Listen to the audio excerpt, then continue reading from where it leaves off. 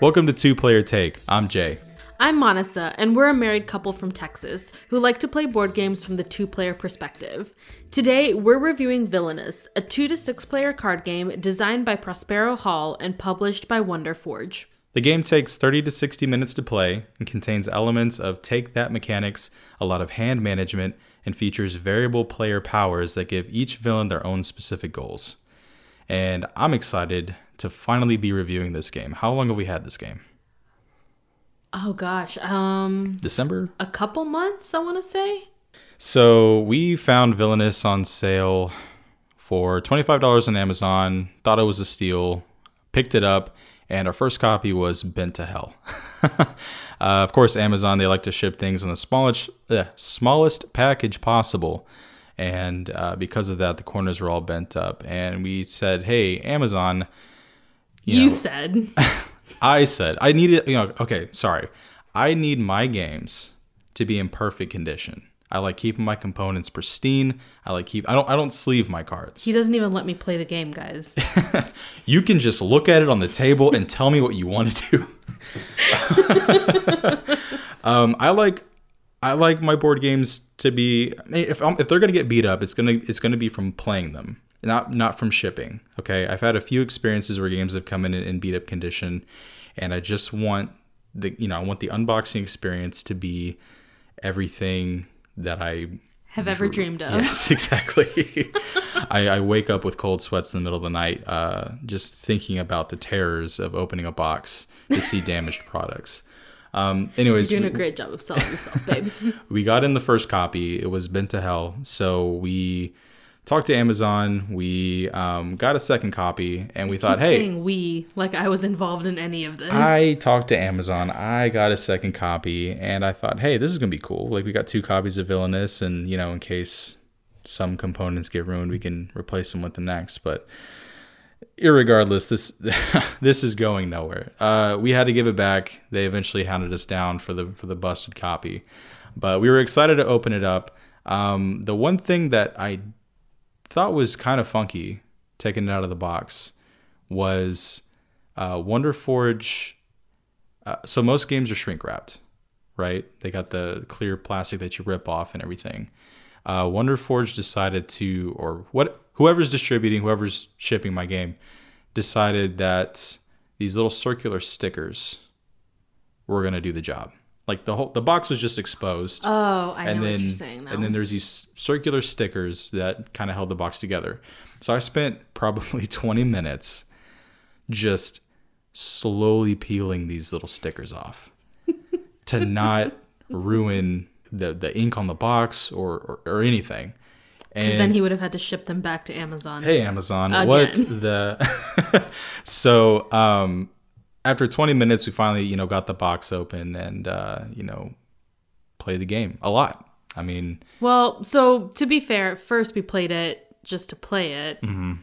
And then we decided that it was going to be the first game we were going to review. Yes. And then we played it a lot. Right. And we haven't talked about it because we wanted to save ourselves for the podcast. Yes. Oh man, we wanted to save our conversation for the podcast. Yes. So when we really played through it, I have no idea what you think of it. Mm-hmm. I've said a couple of things, but for the most part, I've kept my opinions to myself. But we've played the game, 20, 30 times? Easily. At least once with every villain and every combination of villains. I think almost every combination of villains. I never did get to make my spreadsheet. Oh, okay. Yeah. Boo-hoo. Anyways. Thanks. So, Villainous is a very interesting game. And I knew the theme was going to meld it together. And the basic premise of the game is you choose one of 6 villains that come with the game. There is Captain Hook, Prince John, Jafar, the Queen of Hearts, Maleficent, and Ursula. And I'm going to be honest with you. I've seen Aladdin and The Little Mermaid probably when I was like 5. and variations of Peter Pan. So half of these villains were, I knew that they were Disney villains, but I didn't, know the movies and know everything. So going through those decks were kind of interesting. But you pick a villain, you have a villain deck, and you have a fate deck. Your villain deck are the cards that you use to carry out your agenda, and the fate cards are the cards that your opponents use against you to stop you from completing your goals. Those are things like heroes, their items, and effects, little one-time or one-off effects that happen to kind of stop you in your tracks. So aside from those two, you have a player board, 4 locations on your player board, and each location has 4 actions. The actions, you have gain power, so you have tokens where you can gain power, and the actions in each location will tell you how many power you can gain. So in some locations you can gain 1 power, other locations you can gain 3 power, and it's different in each location and it's different for each villain. You have play a card, which if you're in a location that has that action, you have the ability to play a card on that turn. Activate is to activate cards that have an action that you can activate. An activated ability. An activated ability. For anybody who's played trading card games, it's, like tapping a card or flipping a card. It just has a little symbol on the card where if you land on that location, you can activate that card's ability once. So. And then fate cards, which are when you can fate an opponent. So if you land on a location that has a fate card, you can turn to an opponent and say... Fate symbol? What did I say? Fate card. It's a fate symbol to play a fate card. Everybody knows what I'm talking about. Sure. So if you have a fate symbol on your location that you're on... Will you let me speak? Mm-hmm. Okay, thank you.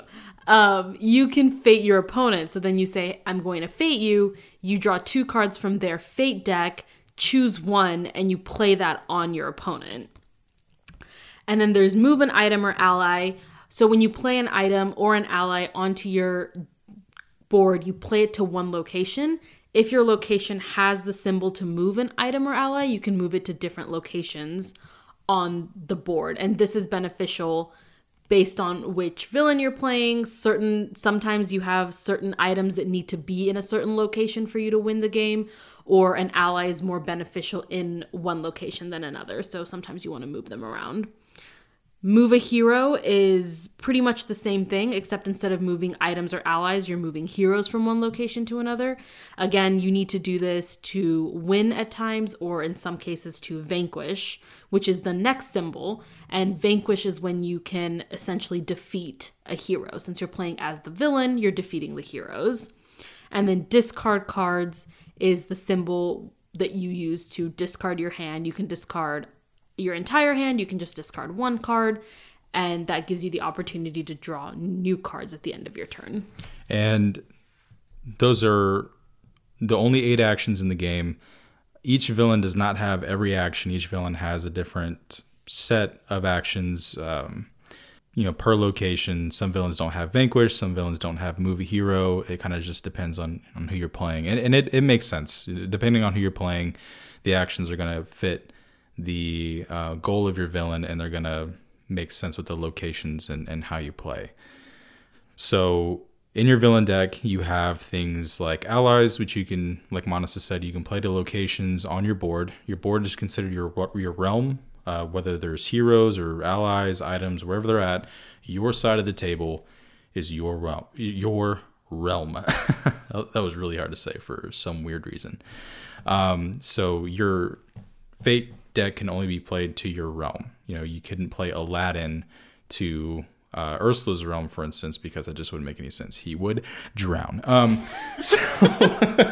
So anyways, from your villain deck, you can play allies, which have certain effects and can help you defeat heroes. You can play items, which you can attach to allies. You can have effects, which are one-time actions that you can use.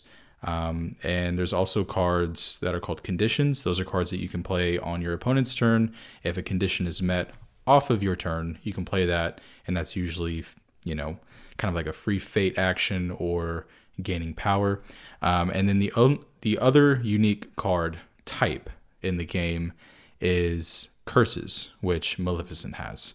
She's the only one who has curses, and it's the bulk of her deck, and we'll get to that in a little bit. So aside from that, you are trying to complete your specific goal before your opponent. So each villain has their own goals. We'll get into that a little bit later when we're talking about each villain and talking about which ones we like, which ones we don't like, and but the basic premise of the game is you have a villain token or a villain little statuette, a marker. Statuette? It's not a statue. It's not huge. It's a little statuette. Is that the right word? I don't think that's a word. Marker, tome. I sound like an idiot. It doesn't matter. You have a representation of your villain, and it's at the beginning of your turn. You move your villain to a different location. You can perform the actions at that location to advance your strategy. Now, how heroes come into play is each location, 2 of those actions can be covered up if a hero is at that location. So if I'm playing Jafar and Aladdin comes out, or Abu or the genie or whoever, and my opponent plays that to my location or one of my locations, those 2 actions that they cover up, I cannot use. So it really forces you to take care of heroes or move them around or change up your strategy. So that's how Fate decks affect players. You use your villain deck to, again, vanquish heroes and carry out your agenda. Am I missing anything on how to play the game? The lock token. Oh, yes, the lock tokens. So the lock token is not used on every villain. Only some of the villains have the lock token. But basically what happens is the lock token is placed on one of their locations, and it's indicated on the board which location the lock token has to be placed on. And then there's a certain criteria that you have to meet to unlock the location. And once that location is unlocked, then your villain can move to that location and take actions at that location. But until that location is unlocked, you can't use it. So you're only playing with 3 locations instead of 4. Mm-hmm. And in the special case of Ursula, which we'll get into more, I'm sure, one of her locations is always locked. So with Ursula, you're always playing with only 3 locations. Right. And the game plays like most other card games. You play cards from your hand, you gain power, and this game is your resources. You battle, kind of, defeat your enemies. And then with this game specifically, you draw back up to 4 cards to complete your hand. So I think that about covers it for the overview of the game. Yeah, I think the coolest part about it, or I think what really drew me into the game when you told me about it, was that you're playing as a villain. Yeah. I think that's the coolest part, and I'm still not over it. It's really fun because with any Disney movie, you always have the good guys and the bad guys. And you're always rooting for the good guys who are constantly dealing with problems from the bad guys. But this game completely flips that narrative. Mm-hmm. And you're playing as the bad guys, and the good guys are the ones causing trouble. And you start rooting for the bad guys. Yeah. And when these heroes come up, like Peter Pan, when you're playing Captain Hook, you're just like, all right, well, must defeat Peter Pan. Gotta get him. Which goes against everything we are used to thinking from our childhood of watching these Disney movies. Yeah. But while playing it, it makes sense. It's a lot of fun. Thematically, it's great. So I want to talk a little bit about the components in the game. We talked a little bit about the box and how they taped it. You talked about the box and how they taped it. Which was dumb, everybody will agree. So I just want to generally talk about the component quality of the game. So the component quality in the game is pretty good. I have a couple problems with the cards. The card stock they used wasn't as thick as I think they should have used, especially for a game where you're running through your deck multiple times a game. The cards can seem flimsy. I think they have a high tendency if they kind of if the edge of the card hits something else, that the cards can get dented easily. They're not the most terrible cards I've ever used, but I feel like the quality could be better. There's a little cauldron in the game that you use, which I think is awesome, by the way, that you use to hold your power during the game, your power tokens. And, you know, well, it's not your power tokens. Eventually they're mine. Power tokens. Yeah, eventually they're mine. I mean, I usually get all the power anyway, so. This is a lie. This is a blatant lie. Anyways, they hold the power tokens for the game. The cauldron is made out of kind of a thin, plastic, cheap plastic. Now, you know, if they, you know, gave like a thicker, beefier component, you know, that's going to drive up the cost of the game. So I get it, and you're never really touching it during the game, so it doesn't really matter the quality of it, in my opinion, because, you know, if they add in a beefier product, then, you know, shipping is going to be more expensive and games can be more expensive. So I don't really have a problem with that, but do know that some of the components in the game are a little cheap feeling. However, the villain markers, tokens, whatever, are legit. The little figurines that they include, there's 6 that you use to move from location to location. Those are fantastic. Those look great. The colors are, they pop, they stand out. They're very thematic. They're really fun to move around. You really feel like when you're picking up your marker and moving it to a different location that you're making a decision. You're not really doing much, but you are making a decision, and it feels powerful to just set it down on the board. So other than that, box is good. Rules are good. I mean, everything else component-wise is fine. I really like the villain guides. So you get 6 villain guides with the game, and one for each villain, surprise, surprise. And the guide talks you through exactly what the objective is for that villain. And in addition, it also gives you a couple tips of the best strategy to use to make the most of your chances of winning with your villain. And I always think that's really helpful. It's the first time I've actually seen a game do something like that, and I really like that. And I always read through them whenever we played because it helped me kind of get in the mindset of that character and know what I was setting up to achieve. Mm-hmm. And the last thing I'll touch on is the player boards. I like the player boards a lot. They're really thick material. The print quality is really nice. Again, the only takeaways are the card quality is a little less than what I would want it to be. And again, the cauldron's a little bit flimsy, but again, that doesn't really bother me. So, as far as the art and graphic design goes, I am absolutely blown away. Yeah. They didn't just pull images from the Disney movies and stick them on cards. They commissioned the art to be from scratch. Yeah. It's very true to what I remember from the movies, as far as the characters and scenes and events go. I think the art is probably my favorite thing about the game. Really? You know, art and theme, yes. I mean, we're going to get into theme a little bit later, but the art and the graphic design, for me, make it very easy to navigate the game and to get immersed in the game. And I feel like the iconography as well for the action symbols, instead of just, you know, saying, okay, this is gain a power, this is move a hero.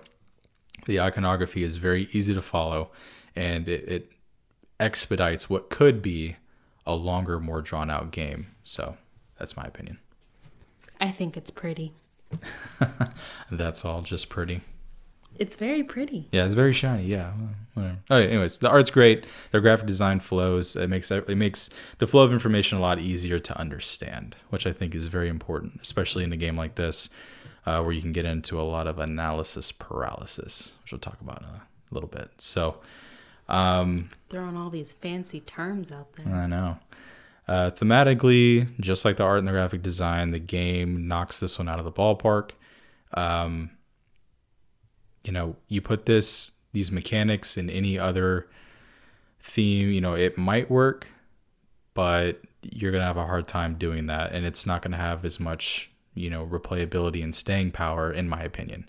The theme of playing as a Disney villain, going up against heroes that you rooted for as a kid, is a twist that I did not know that I wanted in my life. When I heard about this game when it first came out, I believe it was mid 2018, I knew that I wanted it. I knew that I wanted to play it. I knew that eventually I wanted to put it on my shelf. Even if I knew I wouldn't like it, even if I pulled out the game and was like, man, this sucks. You just wanted it. At least it would have been pretty, you know. At least it would have been like, oh, I can play as Jafar, or oh, I can play as Captain Hook, you know. That was just very interesting to me. So I think they did a really good job knocking this one out, being a very thematic game, being a licensed product through Disney, who will murder you if you ruin their stuff. I think they did a really good job on it. I agree. The theme is really cool. And kind of the tagline on the box is "the worst takes it all." And I love that. I already kind of touched on this, but I just really like playing as the villain. It's a really weird and fun twist. So in the spirit of Villainous, I'm going to start the gameplay off with the cons. What I don't like about the game. I see what you did there. A couple of cons that, you know, I've realized about the game are that, again, from a two-player perspective, the gameplay can get bogged down with heroes very quickly. It's possible to move your villain marker from one location to the next every other turn, fading your opponent, putting a fate card in their realm, forcing them to deal with it. So it's very possible for every other turn for you to have to deal with yet another fate card, yet another fate card. Oh, there's a hero, there's an item. So if you're, you know, if the cards don't fall quite right, you can find yourself getting crowded. You agree? Disagree? I do agree. I guess you could make house rules to prevent that, but it never really bothered me except for when I played as one specific villain. We're saving that for later. Oh God. We're going to get into that. Yeah. So I think a good idea might be if in a two-player game specifically, because with multiple players, I think it works just fine because there's multiple targets. But two players, there's one person that you're using that take that action on. But the other person's also using it against just the same one. Yeah, person, so it's equal. But both players are just like getting crowded. I mean, that's the thing, right? But did you ever get crowded with heroes? Yes. Leave out the one exception. Did you ever get crowded with heroes? No. It got annoying, like really annoying. Right, but that's part of the game. Borderline crowded from time to time. Okay, well, regardless. I don't agree with this. That's fine. I'm sure he got crowded on the times he lost. There's just moments that I think that you can have a lot to deal with. So maybe a possible idea, maybe a rule change could be that in a two-player game, you have to pay 1 power to play a fade action. No. That way, you are not just fading your opponent over and over and over again, having free reign, because it does take a good bit of effort to get rid of heroes. I feel like it's balanced because your only objective is not fading the other person. At some point, you are going to stop fading to focus on your objective, your villain objective, and accomplishing that. So yes, you may fade a lot while you're waiting to get enough power or the cards you need to focus on your objective. But once you have that, you're more focused on your objective and accomplishing that than fading. Yeah. So I feel like it balances out because once that happens, the other person has the chance to clear the heroes off their board, or they're busy fading you, or then they're focused on their objective. So I don't think it's that big of an issue. Okay. Well, agree to disagree. I think crowding's an issue. Monisa does not. But thanks for summarizing that. Yeah, in a few words. Another thing that I feel the game can suffer from is something that I think a lot of people tend to try to stay away from, which is called analysis paralysis. The game has a lot. Oh, I get it now. The game has a lot of options for you to take. You want to try to make wherever you move your villain the most efficient move possible. where can I go to take the most efficient actions to advance my goals? And not only that, but if you can only play one or two cards, because some locations have two play a card actions, most have one, some have none. And that's what leads to, I really want to play this card from my hand, but I also really need power.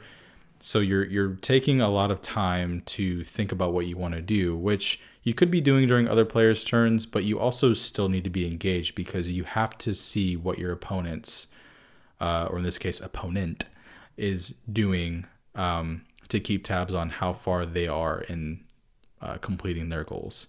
So I think there's been turns where I've sat there, Manas has sat there, and we've kind of just stared at our hands for a good 30 seconds before making a decision on what we wanted to play, or staring at the board for a while trying to decide where to place that villain, which is fine. But when it happens a lot, when the game starts progressing to that point where you're trying to make the most tactical decision possible, I think it can slow it down. So I guess I'm in the minority here, but I love that part of it.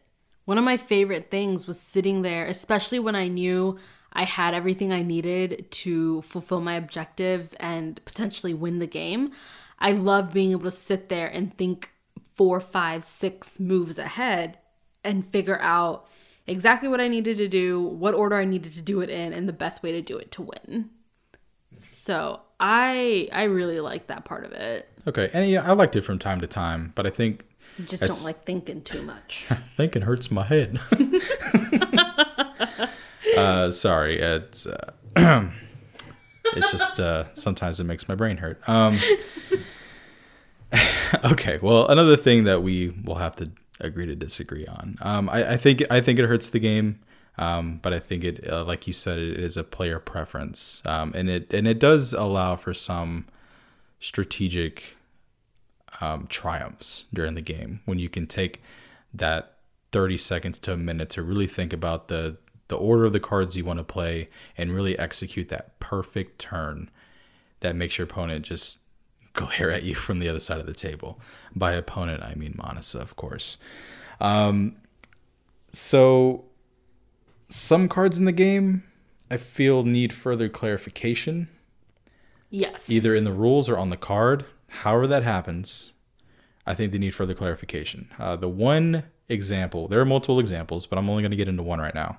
The one example I can think of is called Necessary Sacrifice in Jafar's deck.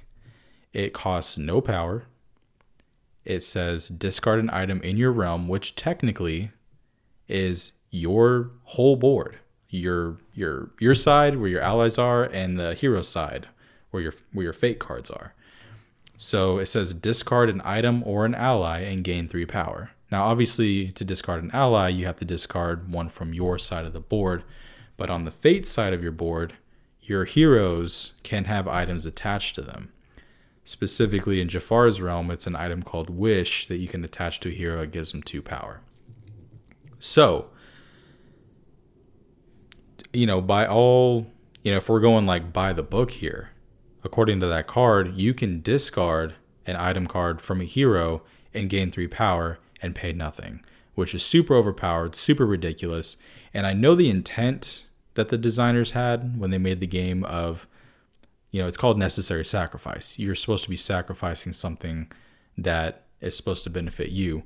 But I just feel like, if they're going to make another version of this game, or maybe a rule clarification in an expansion, that they can go into some of these cards that people had some trouble with.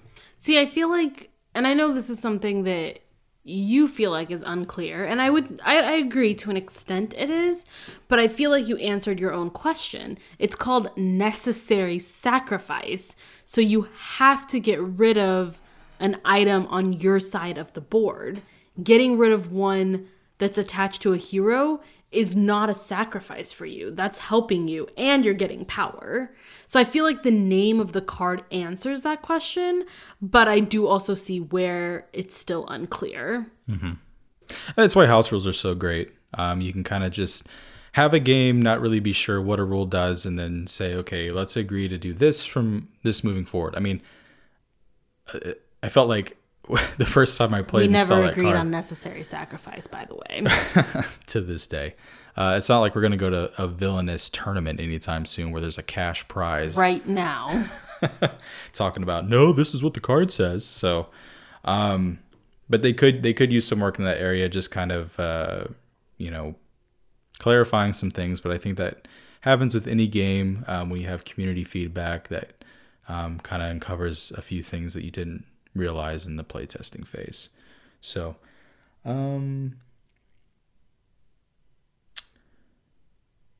there are 3 villains in the game that have very similar strategies. I don't want to say strategies. Very similar strategies that you take to win the game.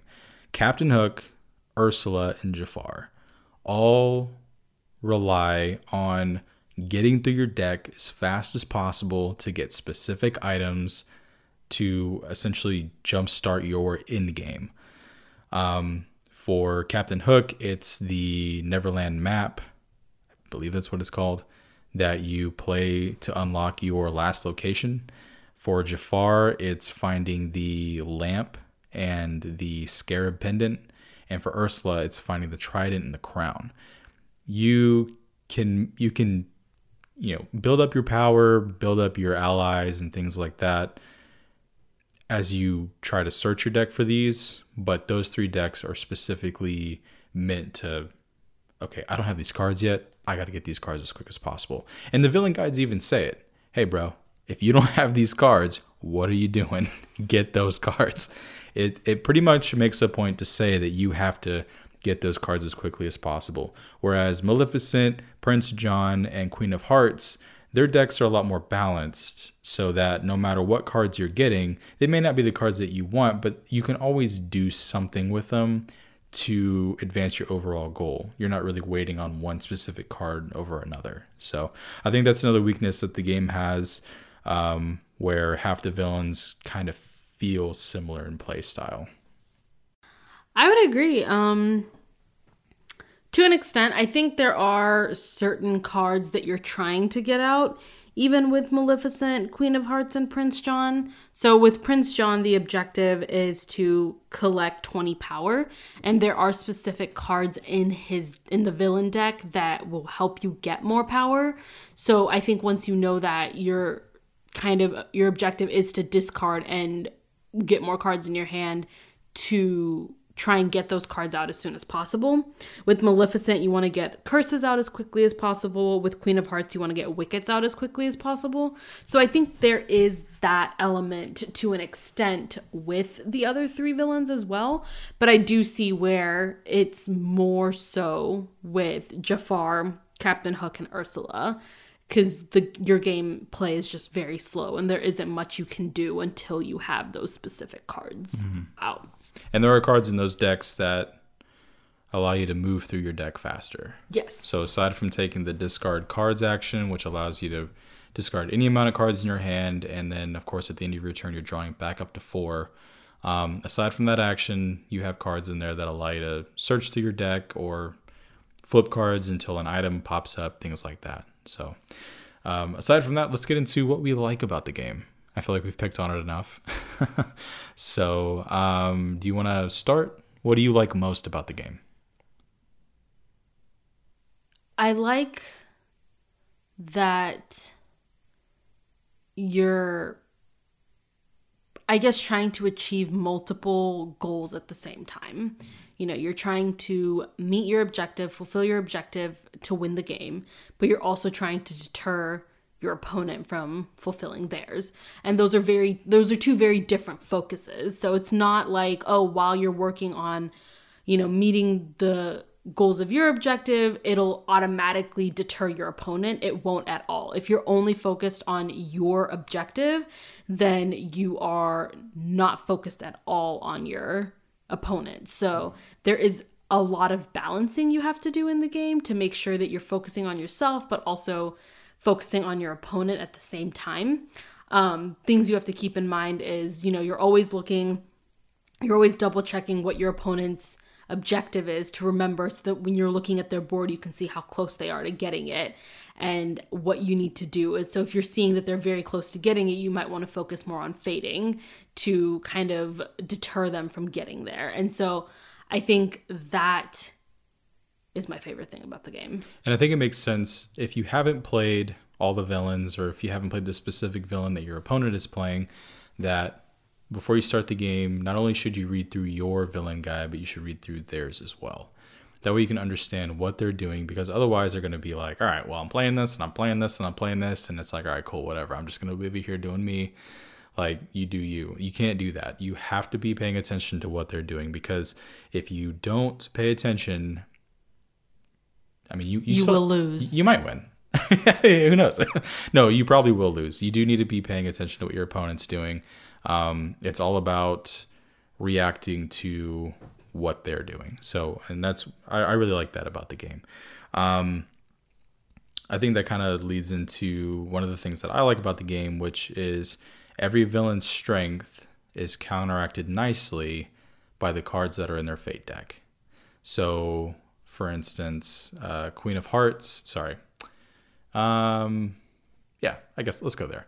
Queen of Hearts has the effect of minimizing heroes, so that instead of blocking 2 actions on a location, they can block 1. Your Fate deck can enlarge heroes, which allows them to block 3 actions instead of 2. So whatever your villain deck is good at, you know that your Fate deck is going to be good at stopping that. For instance, when you play Jafar, your whole purpose is to hypnotize the genie and get the lamp to the Sultan's palace.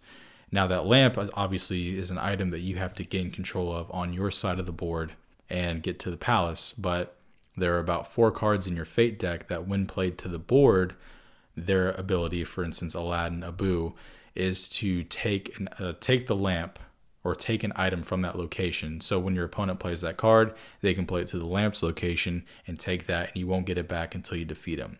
So I like the balance between your villain deck and your Fate deck, and I think those mingle really well.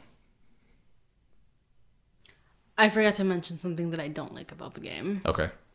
And this is late. Well, make time for it. All right. So I feel like this is something that we kind of debated, so I'm really curious to hear what you think about it. Yeah. But I always felt from the very beginning that the heroes are not well matched. And you disagreed with me. So, well, let me clarify. So I always felt that specific heroes played better against others. Nope, not heroes, villains. Sorry. Game's called Villainous, Manasa. I mean, do your research. God. Embarrassing. You can leave now. All right. This podcast is now called One Take. One player take, where I wallow in sadness. Anyway, so I always felt that certain villains played better against other villains, and they were well matched, whereas in some cases the villains were really skewed. And I feel like this, because I have notes but per each game that we played, and I feel like my notes really prove that. But I'm really curious to know whether you agree with me or not, because when we were playing, you did not. As I played more of the game, I saw how different villains interacted. And there were a few cards in a few villains' decks that could do better when matched up against other villains. But for the most part, I don't think that villains have matchup issues. I don't think that inherently, if you play Ursula against Queen of Hearts versus Ursula and Maleficent or whatever. You're talking about one specific villain there. Well, I'm saying in general, villains don't have matchup issues. I think if you can, also some villains that have different actions, right? But those actions are, like, every villain has a fate action. They have multiple fate actions, and fate actions are literally one of the only things that you can do to affect your opponent. Other things that you can do that don't really affect your opponent but can assist you are condition cards. So if for some reason your opponent's deck is more well suited to trigger your condition, then maybe there's something there. But I don't think inherently that there are better matchups than others. The last thing I'll say that I really enjoy about the game is you do have a very specific goal, but there are multiple ways to pull it off. Even down to specific goals like Captain Hook, where Peter Pan comes onto the board, you have to move Peter Pan to the Jolly Roger location and defeat him there. Seems pretty basic, but there are multiple ways to use your allies to defeat him. There are multiple ways to move Peter Pan, and there are multiple ways to give yourself the best shot to do it quickly. So there are multiple avenues to victory, even though there's only one condition. Yeah. Yeah. That's all I got to say about it. Yeah. I'm thinking. No, I do. I agree with you because the strategies you use can change the game every time. So it really doesn't get boring unless you play it 30 times in the span of 2 months. And then you want a break. Yes. Okay, so we talked a little bit about the gameplay in general. Specifically with this game, since you have 6 different options as villains, we thought it might be best to kind of go into a little bit about what we think per each villain and our experience playing them. So let's start off with Jafar. So Jafar's objective is that he must unlock the Cave of Wonders, play the magic lamp, hypnotize the genie, and move the magic lamp to Sultan's palace. The way that he does that is he has cards in his deck called Hypnotize. He can pay power equal to a hero's power to defeat and then control that hero. So he does that with the genie. There's a card called Scarab Pendant that he plays to unlock the Cave of Wonders. So he has to do that first. Yes, before playing the genie there, because as part of the rules of the game, you cannot play anything to a location that is locked.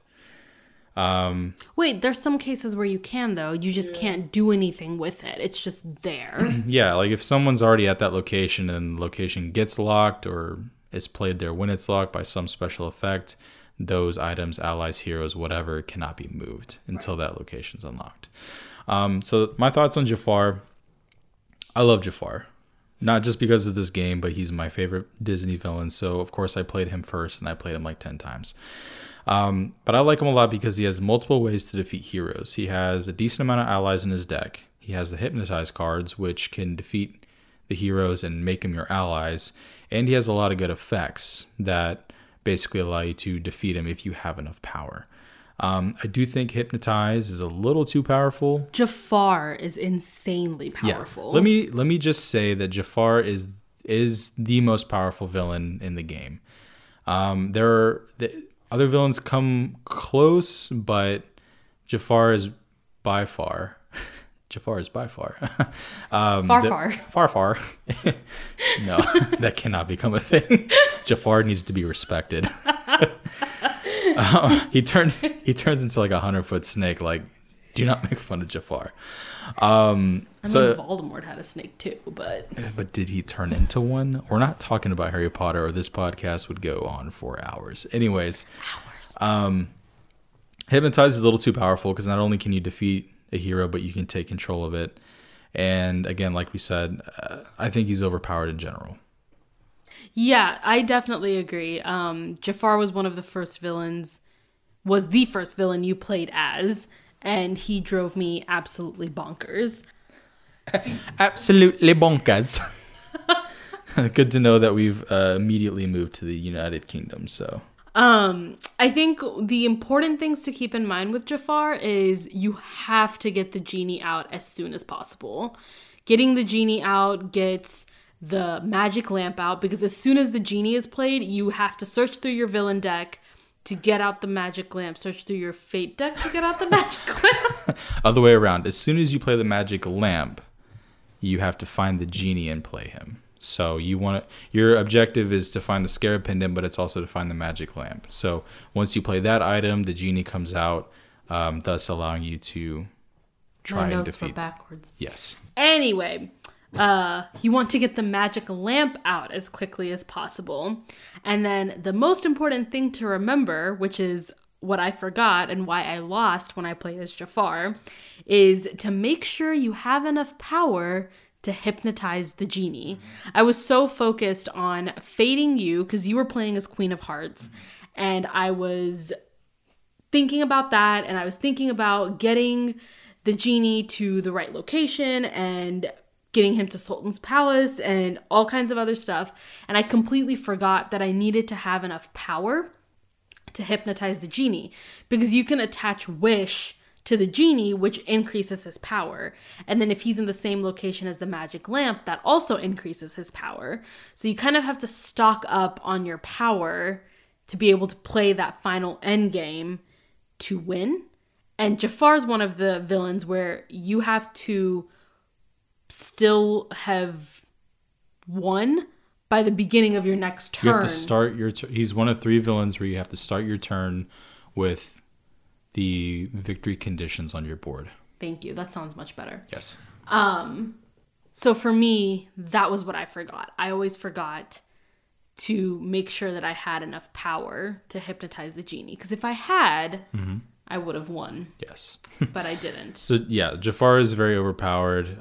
He is super, super fun to play. Not my favorite to play, but he's definitely the most powerful in my opinion. So you mentioned the Queen of Hearts. What do you like about the Queen of Hearts, or dislike? First of all, while you think about it, the Queen of Hearts objective is that she must play and convert card guards into wickets, move them as needed so she has at least 1 wicket at each location in her realm, and play Take the Shot. So card guards can be used as allies to attack heroes, but as soon as you convert them into wickets, they are stationary. But you have to convert them into wickets because when you play the card Take the Shot, you have to calculate all the power between your wickets and any items attached to them, and then you draw the top 5 cards of your villain deck. And if your power is higher than the power cost of those top 5 cards, you immediately win the game. So deciding when to convert your card guards into wickets is a huge part of the strategy, and I think that's what makes Queen of Hearts a really, who I thought was going to be a very boring character, actually one of my top 3 to play. Really? Yeah. I liked playing as Queen of Hearts, but she definitely wasn't one of my top 3. I think for me, the takeaway with Queen of Hearts was it's very luck of the draw because you're drawing cards. You like what I did there? Here we go. No, heroes really mess up Queen of Hearts. So if she gets faded a lot, she takes a hit. Yes. And it affects her gameplay a lot, in my opinion. So you have to really make that decision of whether you're going to turn your card guards into wickets or utilize them to get rid of your heroes or defeat the heroes. Because I lost when I played as Queen of Hearts against Prince John. But that's because I was focusing on fading Prince John, and fading Prince John really does nothing. And we can get into that when we talk about Prince John. And you kept fading me, so I had all of these heroes on my deck, which completely affected my ability to be able to do anything as Queen of Hearts. So I think heroes really mess up Queen of Hearts, so you really got to make sure you're defeating heroes quickly and not letting them build up. But I guess it's fun with the wickets and taking the shot. It's not my favorite thing. I feel like it's kind of anticlimactic. It's meh. I mean, it's an all or nothing. It's part of the reason I like her because she has plenty of card guards in her deck to be expendable. The other allies that she has are useful. And then you're kind of just taking this chance where everything else is calculated, like, oh, I'm a villain. Everything is cold and calculated. Queen of Hearts is just like, all right, I'm just going to take this shot and see what happens. Is that how Queen of Hearts sounds? I don't know. I head? haven't seen the movie. I have not seen Alice in Wonderland. So travesty. Shame me all you want, but I have travesty thick skin. It's one of the mechanics I like a lot about her is that you can set yourself up for victory by building up your power, but you don't know. Those top 5 cards could be very expensive cards that cost a lot of power, and you could shoot yourself in the foot. Now, you don't lose the game if you don't get the shot. You just You can shoot yourself in the foot by taking the shot. Yes, you can. I think it's a very tense moment because you don't know when to pull the trigger, and when you do, it's kind of like, oh, I could have waited a few more turns to get more power. But anyways, besides the point, it is fun to play. I think she's is good for creating tense moments. Now you mentioned Prince John. Yes. And you mentioned the fact that heroes don't really matter to him. Why do you say that? Prince John's objective is to start his turn with 20 power. Yes, he's one of the heroes he's one of the villains that has a starting your turn with a certain victory condition to win. So in my opinion, Prince John is probably one of the easiest villains to win as, because you can just sit there and just focus on getting power and do nothing else.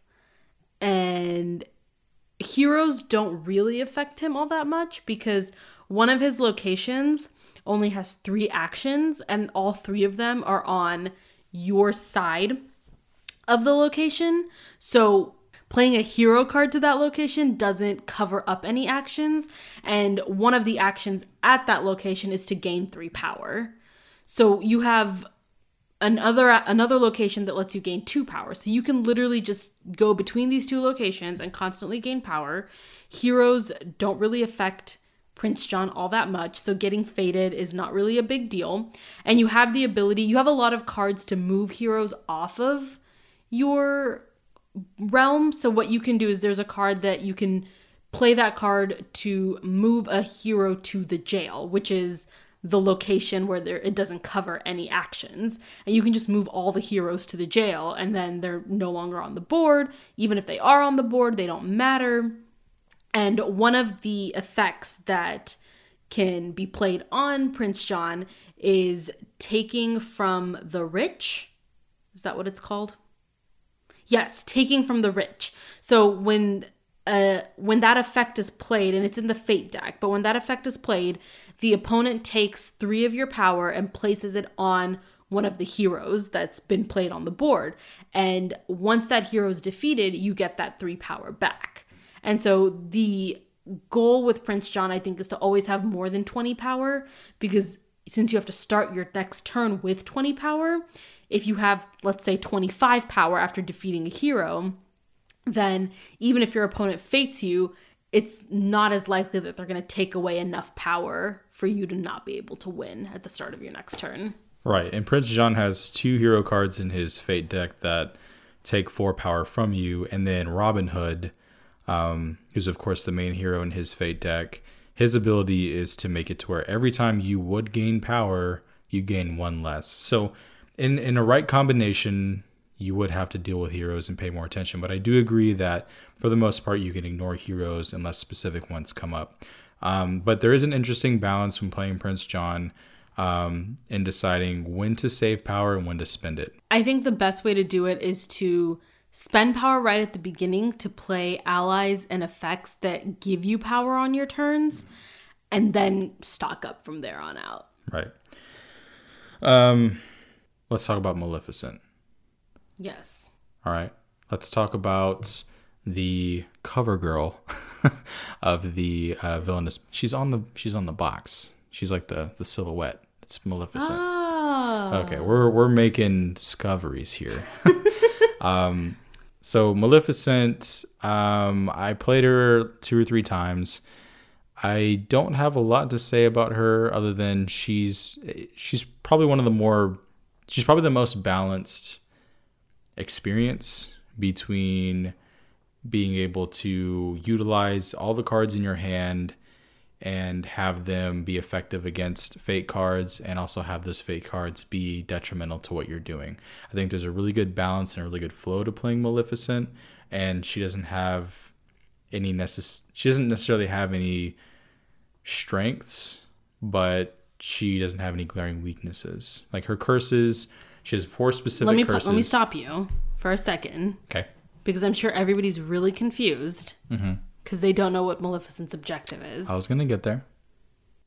Maleficent's objective is to play curses and move them as needed, so she has at least one curse at each location in her realm at the start of her next turn. Yes. Now, you should tell everybody what the 4 curses are. I'm not going to tell you what the 4 curses are. You just need to know that there are 4 different curses that have different effects. Some of them being that you can't move Maleficent to the location of that curse, or it disappears. Another one is, if a hero is played to that location of a certain power, it disappears. So you have to be smart in how you place your curses and how you move them. But like I was saying before, overall, I think the balance is... I think she is the most balanced in the game.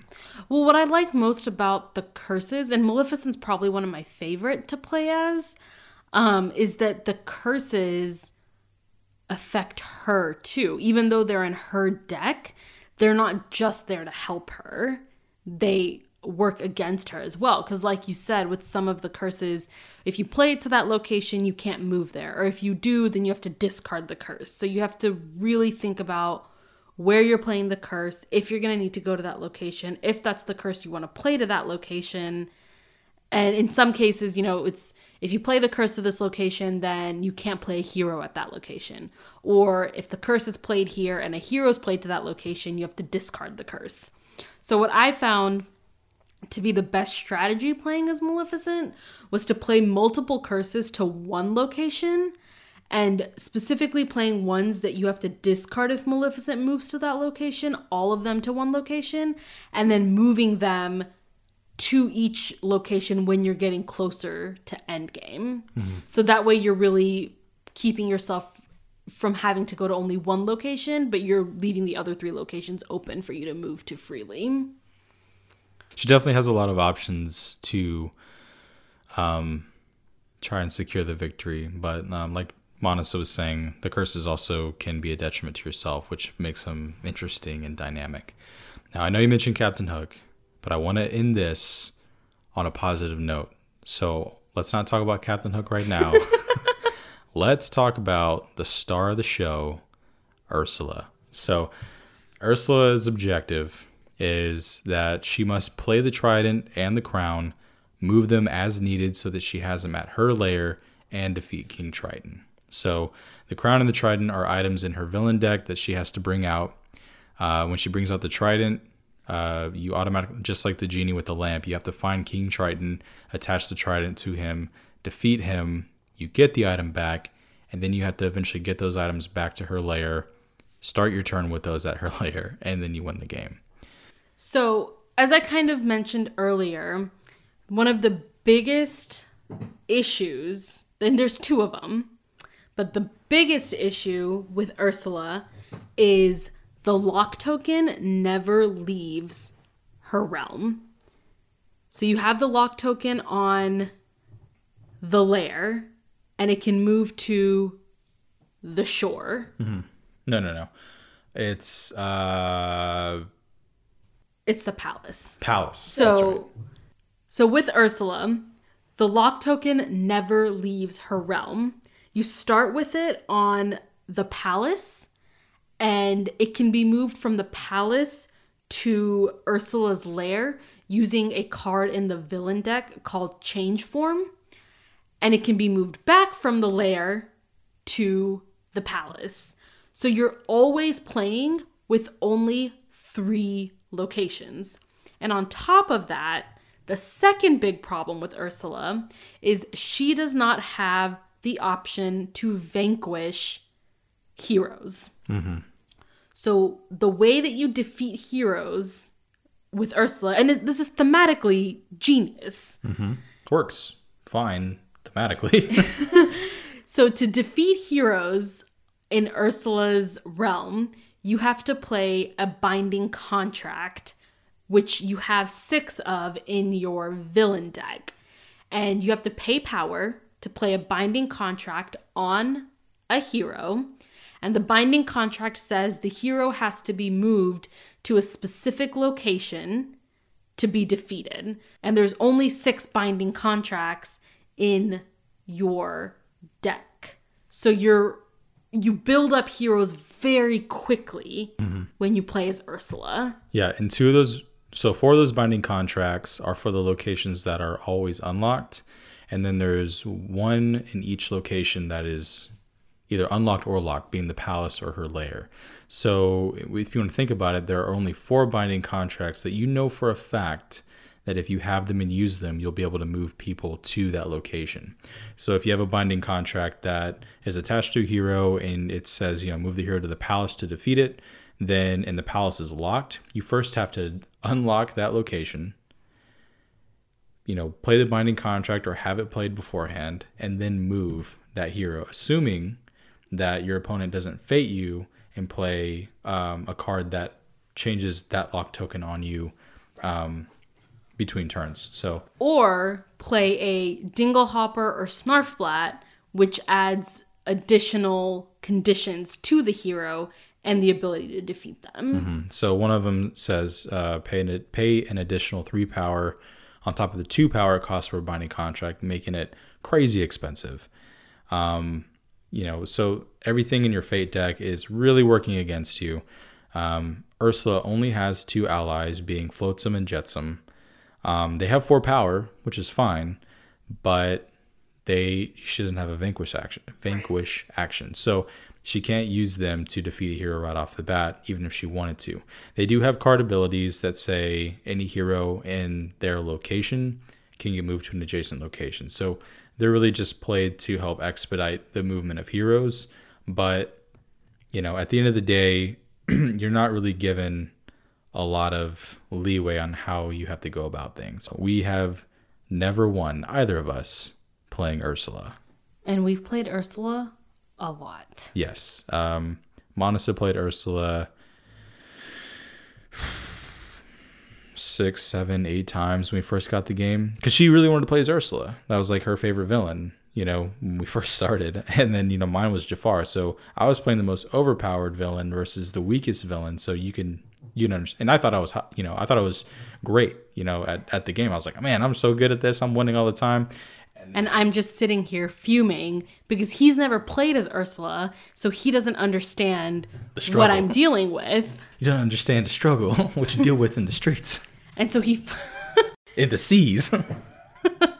So then he's tired of playing Jafar, and I'm just sitting here determined to win as Ursula against Jafar.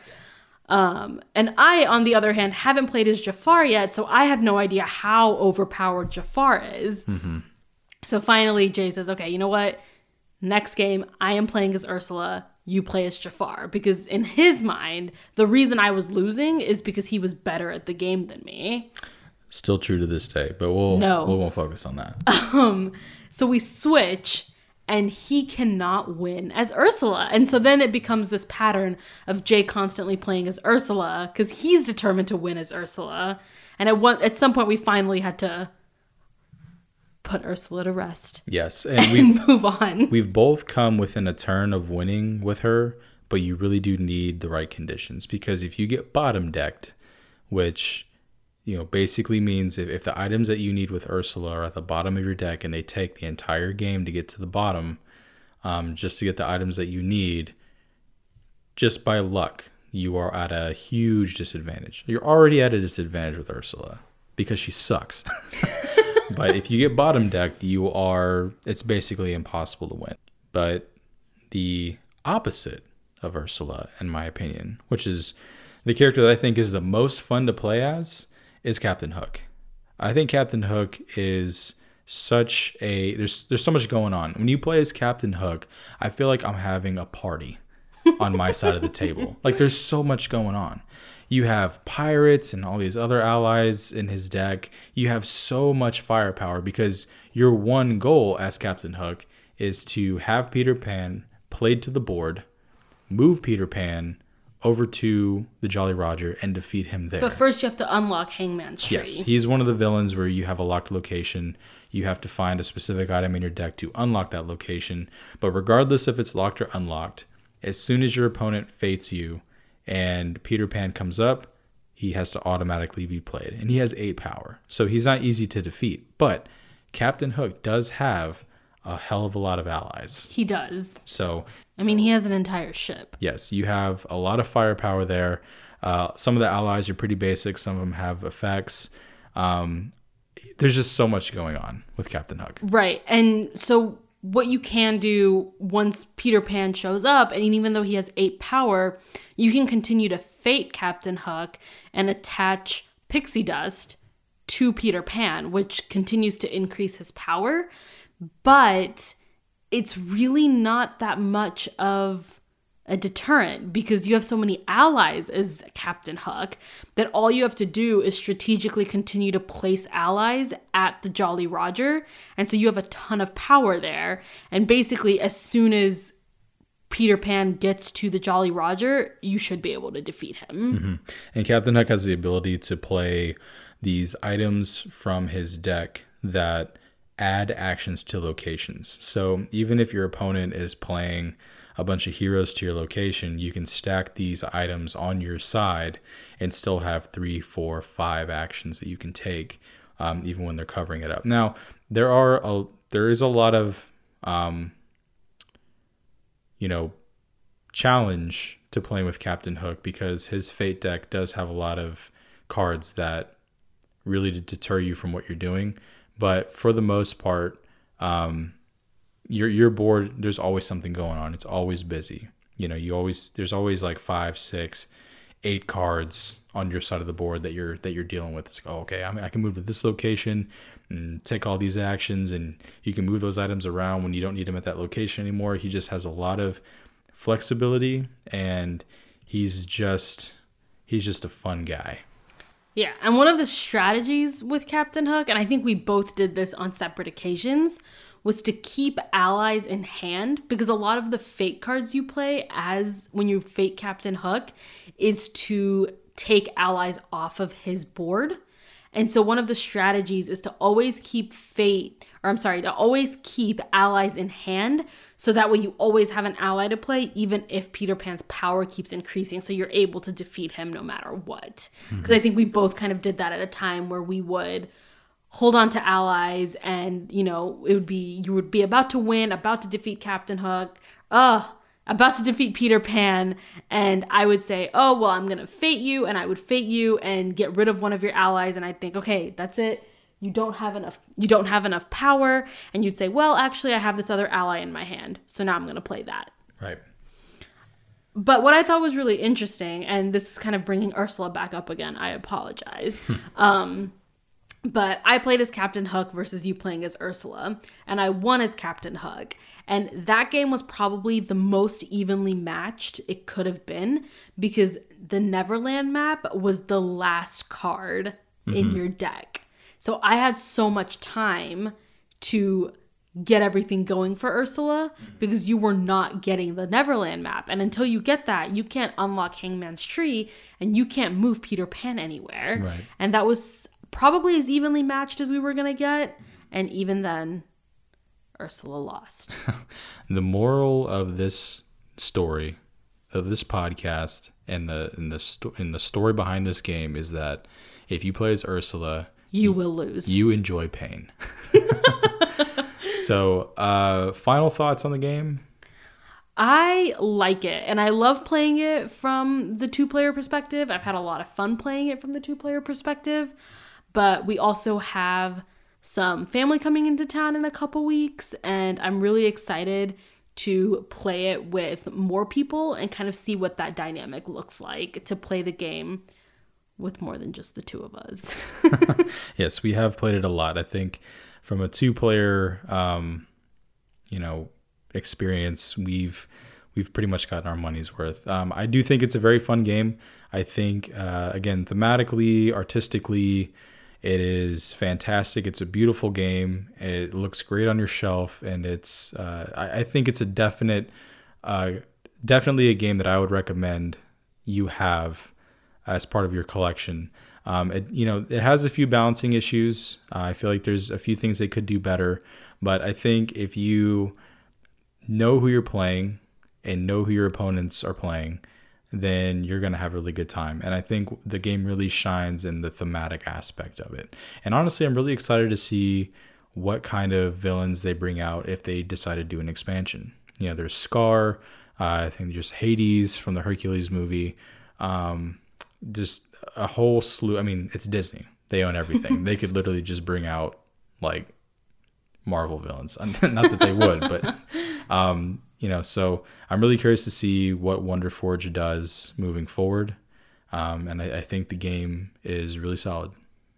Yeah, pro tip, if you really want to get into the mood, play the soundtrack of the movie your villain is from while you play the game. Exactly.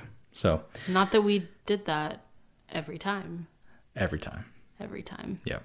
So thanks for tuning in to listen to our review of Villainous. If you like what you heard, please subscribe to our podcast. At this point, you can find us on Podbean, iTunes, and the Google Play Store. You can also check out things that we're doing now and in the future at our website at stopdroptabletop.com. You can find us on Facebook, Twitter, and Instagram at StopDropTabletop. We hope you enjoyed our 2-player take.